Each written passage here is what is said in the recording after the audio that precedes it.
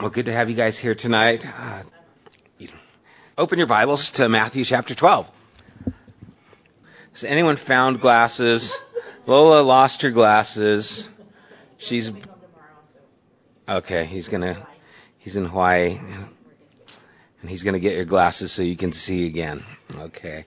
If someone after our time tonight can escort Lola, make sure she makes it back to her car. Doesn't get in the wrong car.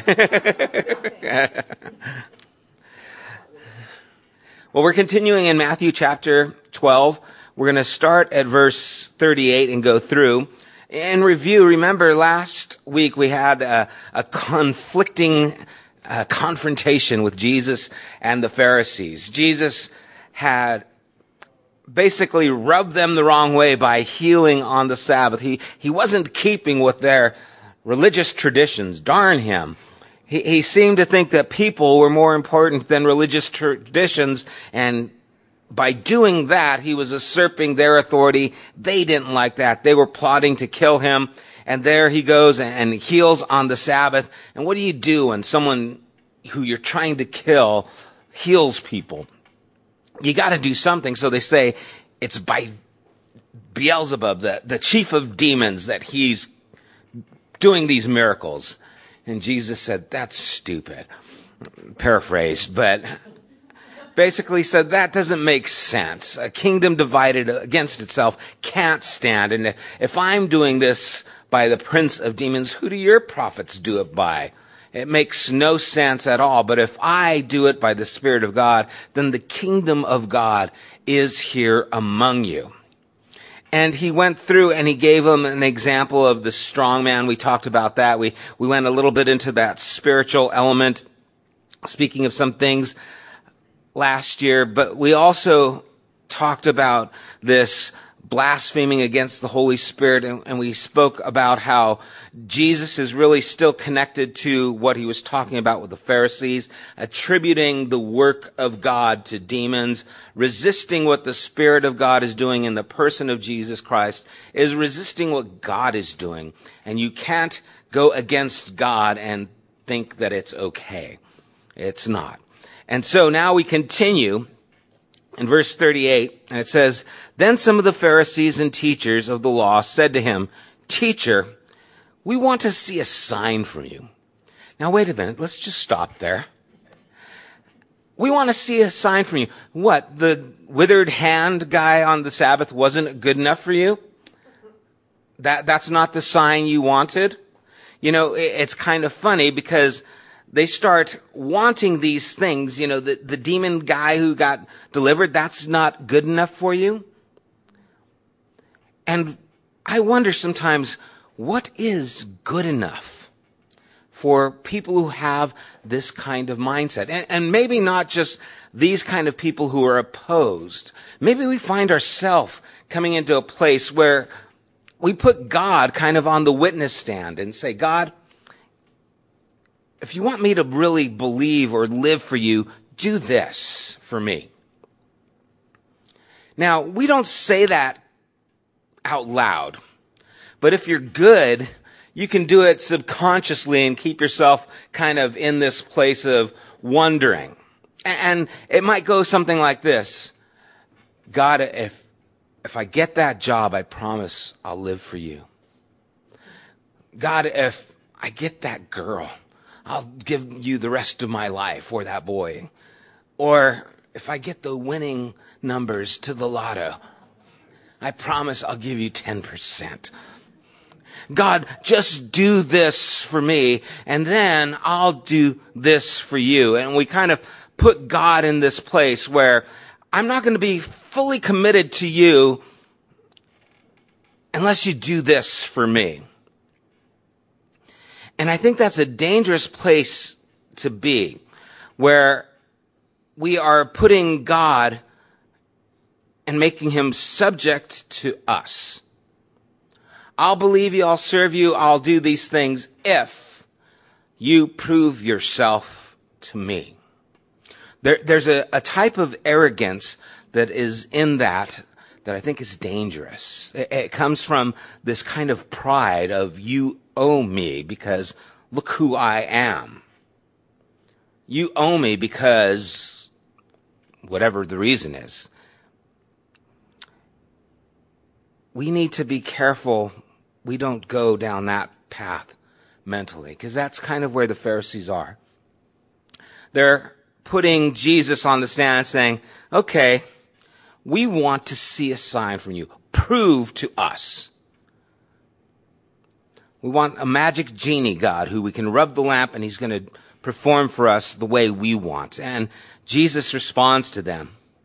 Verse 39, he says, a wicked and adulterous generation asks for a sign, but none will be given except the sign of the prophet Jonah. For as Jonah was 3 days and 3 nights in the belly of a huge fish, so the Son of Man will be 3 days and 3 nights in the heart of the earth.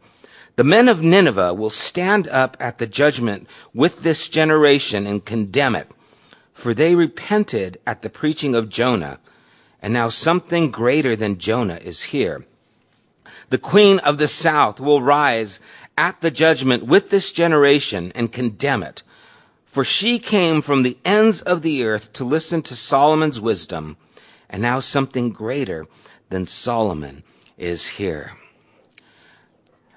Jesus tells them that they're wicked, and he says that it's an adulterous generation that asks for a sign. Now, why did he tell them this? Why did he tell them that they were wicked and link it to this spiritual adultery? The reason he did is because Jesus is God's sign. They wanted a sign, but the very sign of God was right before them. And if you want another sign other than the sign that God is giving, what you're wanting is something other than God. You're not wanting to be faithful to God who is giving you this. You want something else. You're being unfaithful to God and the sign he is given. That's the idea of this adulterous generation. He's talking about a spiritual adultery, of not wanting or wanting something other than what God is giving. And you see, Jesus was the sign from God. And they didn't want that. They wanted something other than that. And he goes on and he gives this comparison. They're rejecting who he is, and they're wanting something else to put their faith in. And we know from the previous chapters what they wanted is they wanted to be able to have the superiority for the people. They wanted the precedence in the people's mind, and Jesus was taking that away. And so essentially what they were fighting against was God doing a work and that work not being the work that they wanted, because it was taking away their status. And so that's what they're against. And so there is unfaithfulness, there is wickedness that's taking place there. And then he gives us the Jonah comparison. He told them that it's like what happened to Jonah. Now, think about Jonah. I mean, you guys know the story of Jonah. Jonah was called to go to the wicked city of Nineveh. He went the other way. He went towards Tarsus. He didn't want to go. God said, no, I think you should go. And so there was a big storm, got thrown overboard. There was a great fish. All these things happened. Remember, God never violated Jonah's free will. He just made him willing to go. Jonah gets vomited up on the shore, walks to Nineveh, and for 3 days, Jonah walks through the city telling them, repent or be destroyed. Jesus has been with them now for 3 years, preaching, teaching, and performing miracles. Jonah had 3 days, Jesus had 3 years. Jonah went to Syrian non-believing nation. Those who would not be expected to respond did. Jesus comes to the people of Israel, those who were chosen by God, who were supposed to be looking for the Messiah, and they don't respond. Jonah was just a man. Jesus comes again, preaching, performing miracles as the Son of God. They listen to Jonah. They're not listening to Jesus. Jonah goes as a prophet. Jesus is as the Messiah, the expected, the anointed one. Jonah had no miracles. Jonah had nothing great, except he probably looks strange having been in a fish for 3 days. I mean, all he does is go through, repent or die, walks through the city all the way through. Does nothing. Jesus performed many miracles. Jonah spent 3 days alive in a whale. Jesus was 3 days dead in a tomb and came back to life. And think about it. Jonah preached nothing but the wrath of God. There was no good news at all. Jesus comes preaching, of course, a strong warning, but also preaches salvation and grace. They listened to Jonah. But one greater than Jonah is here, doing more than Jonah did, and they don't believe it. And so Jesus says that Jonah is going to be up on the witness stand against you and all the people of Nineveh, because they heard his message and repented. You heard a message of one greater, and you did nothing. And so there's this challenge, this massive contrast leaning heavy in Jesus' favor. And the people of Nineveh, with so much less revealed to them, so much less insight and understanding, still repented. Which means that they turned from their ways and turned to God and lived differently. Understanding that that's what repenting means, because that's kind of what Jesus is getting to here. It's changing your life's direction. And they didn't do it, even though these people of Nineveh did. And then he goes on and he says that this Ethiopian queen who traveled long distances to hear the wisdom of Solomon, because she wanted to gain something. She traveled, she sought after and heard the wisdom of Solomon. And he's saying that someone greater than Solomon is here. That the very wisdom of God in the person of Jesus was with them for 3 years, and they didn't listen. It's interesting how we can often talk about going to church or growing up in church as being a hindrance. You know, I grew up in church, and, I just have problems with church because, man, the people just weren't loving. I got mistreated. And this idea of, the church has hurt me and they've done these things. And yeah, the church has hurt a lot of people. You go to church and you expect these people to be like Jesus, and you find out that they're actually like you. And we actually are all in the same boat. And so we get let down and we get hurt. And then we get bitter. But we are still responsible for the truth that we hear.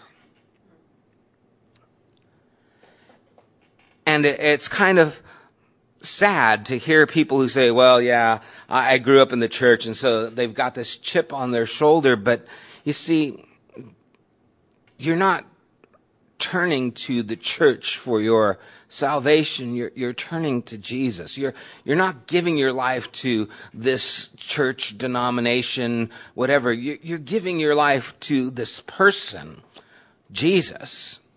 He's the one who requires us to listen. He is the wisdom of God. He is the one who is greater than Jonah, greater than Solomon. He is the one that we need to key on.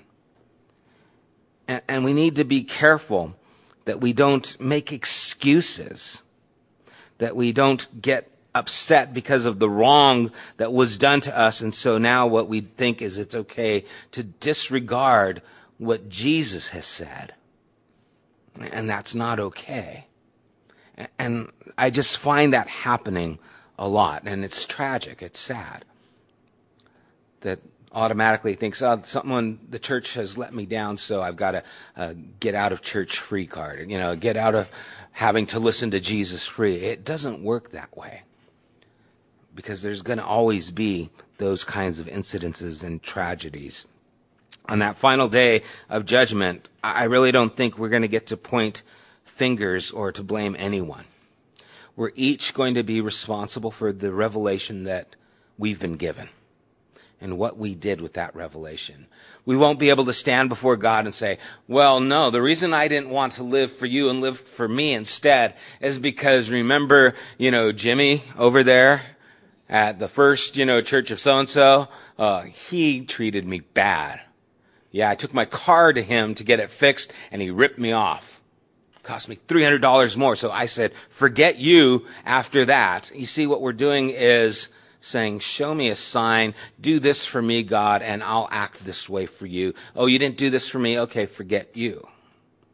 Now, we're not saying it out loud, but that's the attitude that comes in there. That's kind of the posture that we take. And again, it's an arrogant and prideful posture. And that's what Jesus is dealing with in these Pharisees, is their posture of pride. And we need to be careful that doesn't take place in us, because we can be very tricky with our pride. We can be very cunning in our self-righteousness. But ultimately, we have to listen to the voice of Jesus.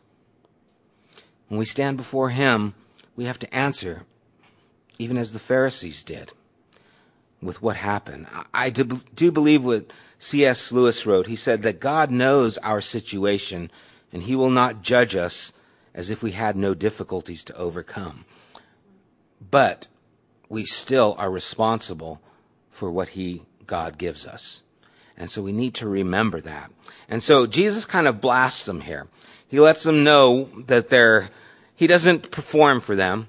He doesn't pull a rabbit out of his hat. He doesn't walk on water. He doesn't do something that they want to see. He doesn't do a magic trick. He says, no, a wicked and adulterous generation seek a sign. You've already had your signs. It's been talked about before. He goes on and he continues in verse 43, and he gives this strange illustration. He says, when an impure spirit comes out of a person, that's just kind of creepy right there. It goes through arid places seeking rest and does not find it. Then it says, I will return to the house I left. When it arrives, it finds the house unoccupied, swept clean, and put in order. Then it goes and takes with it 7 other spirits more wicked than itself, and they go in and live there. And the final condition of the person is worse than the first. That is how it will be with this wicked generation. Thought last week was creepy. Okay.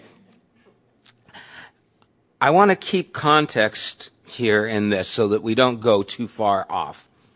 Jesus is talking to the Pharisees about their disbelief, their pride, their wanting God to perform for them when God has given them Jesus himself, and that's not enough. What Jesus seems to be saying here is to believe in God without repentance and a commitment to follow him or to follow Christ will ruin your life. To believe in God means to, get rid of that evil spirit. I believe in God. Yeah, I believe in God, but if now I don't turn to God or have a commitment to follow God, my belief is shallow and is hollow. You find freedom with belief, but if you don't fill this house with the decision to follow, it's going to end bad. And it's the illustration that he gives. I had read, one person said that the heart of a person is a house that has to be filled. What is our house filled with? And it seems that Jesus is connecting this to the fact that here you are believing in God. in your mind, but not believing or living or turning to God in your heart. And so your condition is actually worse. Even though they knew the law, even though they knew the scriptures, they believed all those things, yet they did not repent, they did not commit themselves to Christ, and now they're wanting to murder Jesus. You see, they are worse than they were beforehand. I mean, it takes a lot to want to kill someone. I mean, and want to follow through, I should say that. We might have, anyway. You know, a lot of us can get upset, but to actually plot to kill someone, to make steps to see this happen, something's going on. Something evil's taking place. And this is from people who believe. You see, I believe Jesus is talking specifically about these Pharisees. Their condition is now worse because they believe, but we're not committed. We're not repentive. The heart of a person is a house that has to be filled, and we will fill it with something or someone. And this house has to be filled with the Spirit of God. That's what it means to follow after him, to commit our lives to him. Turn to Ephesians chapter 5 with me.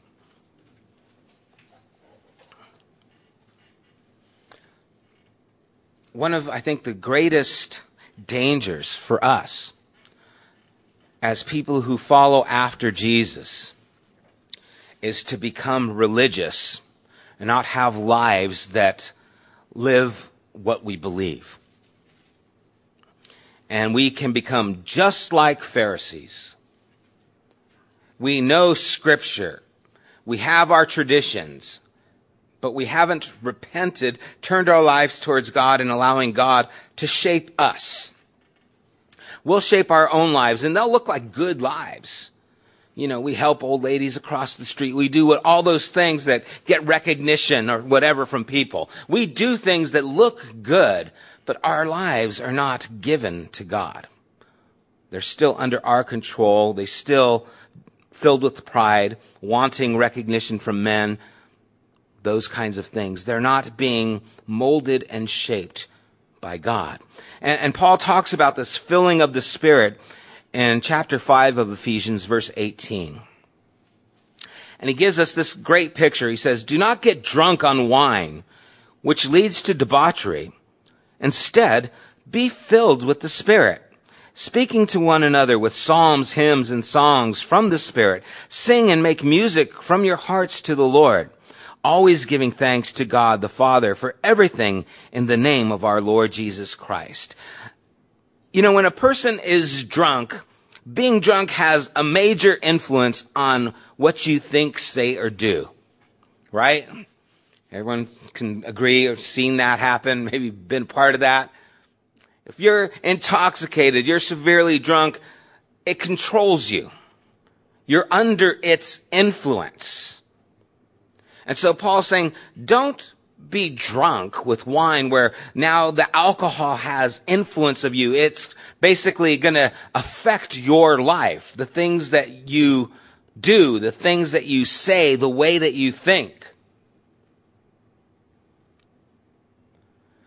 Instead, be filled with the Spirit, and it will do the same thing. It will affect the way you think. It'll affect the things you do. It will affect what you say. It will start to produce in your life. And he talks about the things that it starts to produce. You'll start speaking with psalms, hymns, making music in your hearts to the Lord, always giving thanks to God for Jesus Christ. This is the production of being filled with the Spirit. And then it even goes further. Paul talks about being mutually submitted to one another, that it influences our relationships. He talks about husbands, wives, parents, children, our workplace. It has influence on our life. And the idea, the phrase being filled with the Spirit is an imperative. It means a continual process. It's not be filled with the Spirit one time. It's being filled.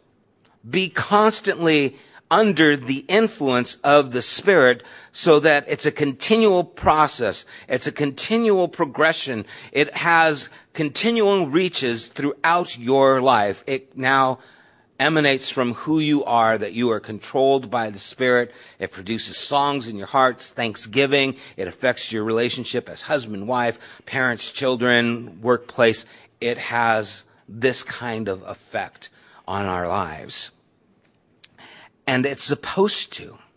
And what will stop that from happening is arrogance and pride, like what was exhibited by the Pharisees. This will keep the Spirit at bay, where we can believe, but the house is empty. And then it gets bad. And then it gets ugly. Because nothing is more harmful than a person who knows the right things but doesn't believe them. A good person, or a person who holds a good position but has a wicked heart, is dangerous. A person who is in the pulpit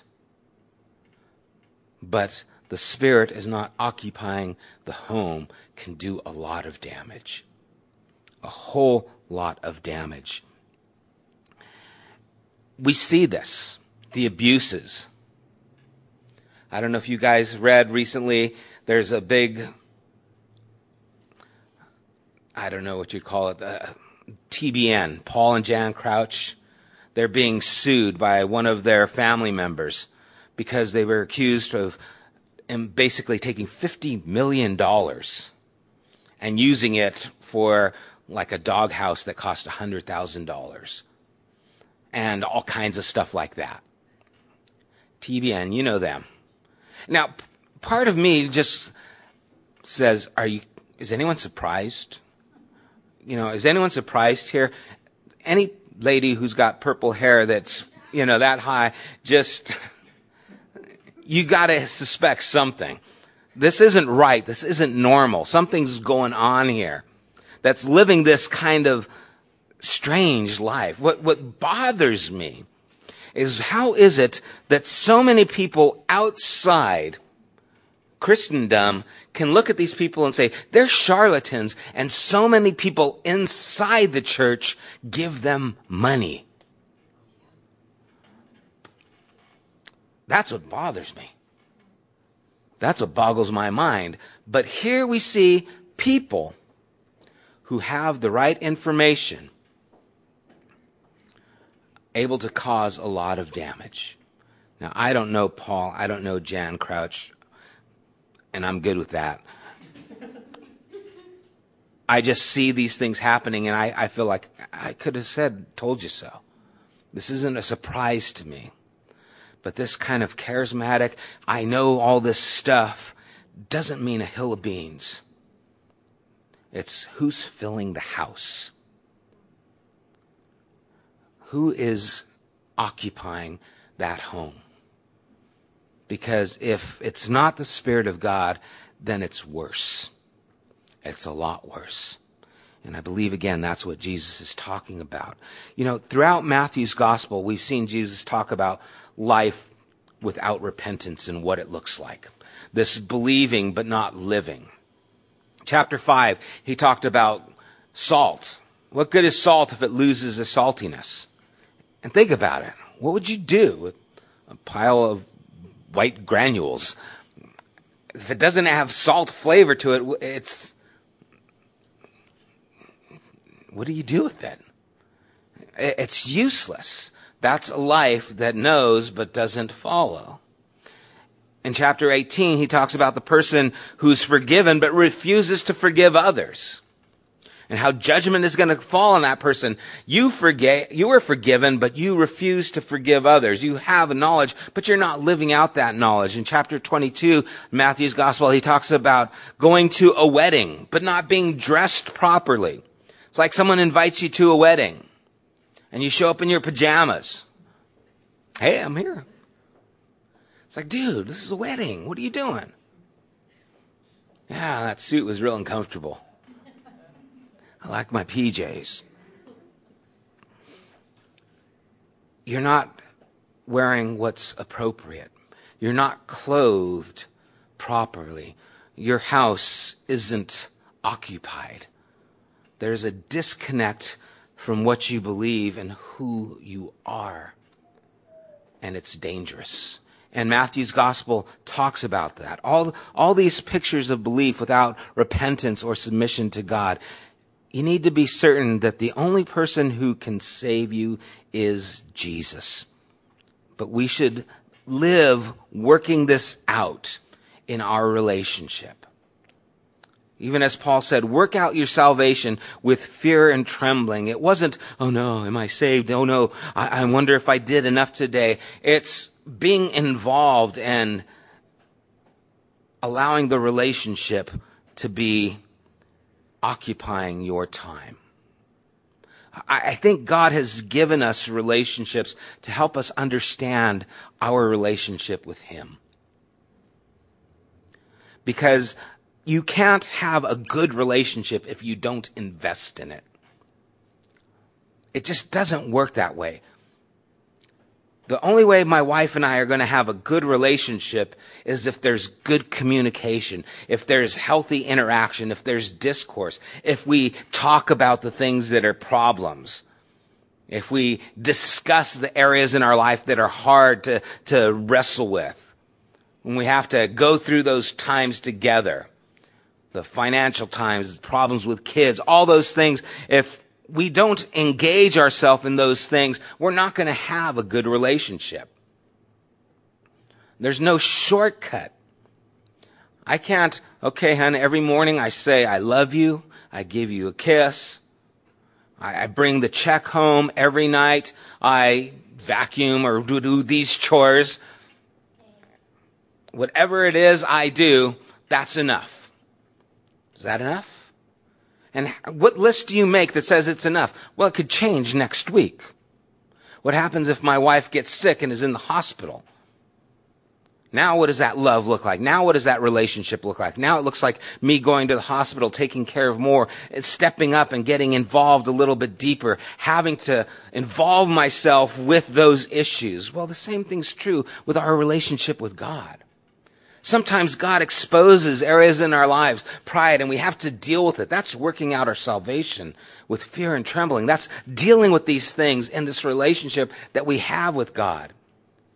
Sometimes I see that I'm not devoted like I need to be.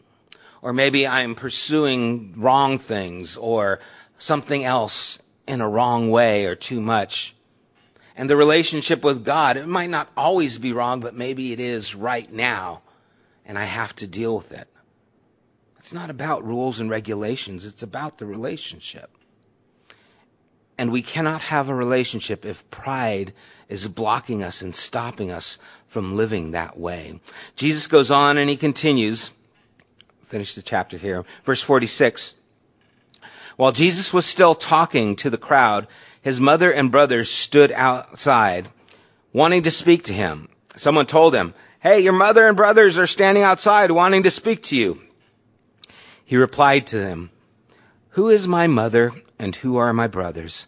Pointing to his disciples, he said, "Here are my mother and my brothers. For whosoever does the will of my Father in heaven is my brother and sister and mother." In the midst of this warning, Jesus creates this new community. He creates this new community based on a relationship. The relationship that takes place with those who do the will of his Father. It's not based on their national heritage. You're of Jewish descent, therefore you're my brother. It's not based on physical relations. You're my brother physically by natural means. My birth mother. It's based on the relationship that we have doing the will of God. And what's amazing about this is it now brings us into this family. Have you ever been a part of a family, maybe when you were a kid, and your neighbor, his parents always went to the river? And they had the speedboat, and they had the jet skis, and you didn't have that. And they invite you one summer and you get to go, with Johnny, and man, you have the best time that week. You're skiing, you're jet skiing, and you're thinking, this is great. And you think, I wish I could be a part of this family. Because every year they go to the river and they have all these toys.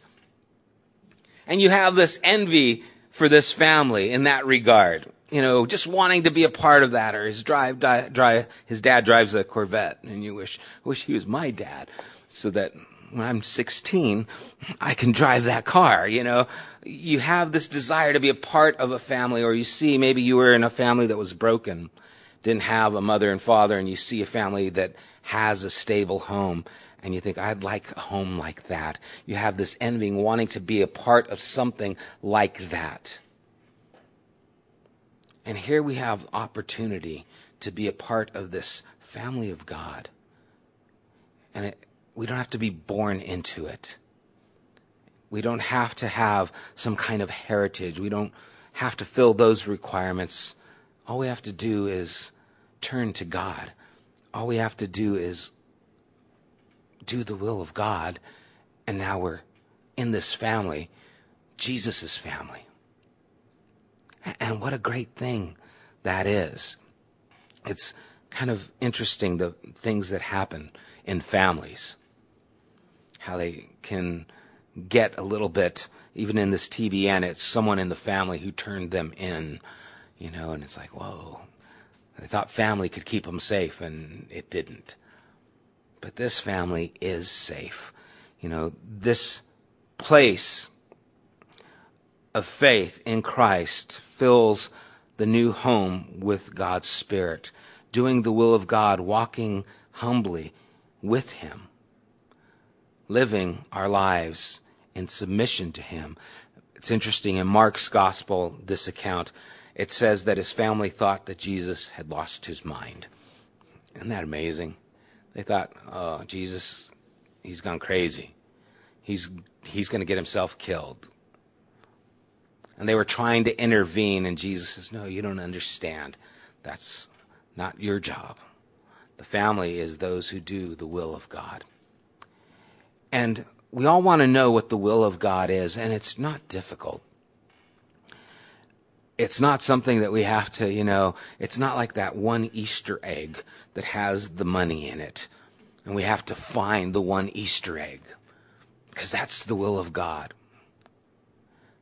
It says in the Scripture, He has shown you, O man, what is good and what the Lord requires of you, to do justly, to love mercy, and to walk humbly with your God. That's the will of God. Doing justice, loving mercy, and walking humbly. That's the will of God.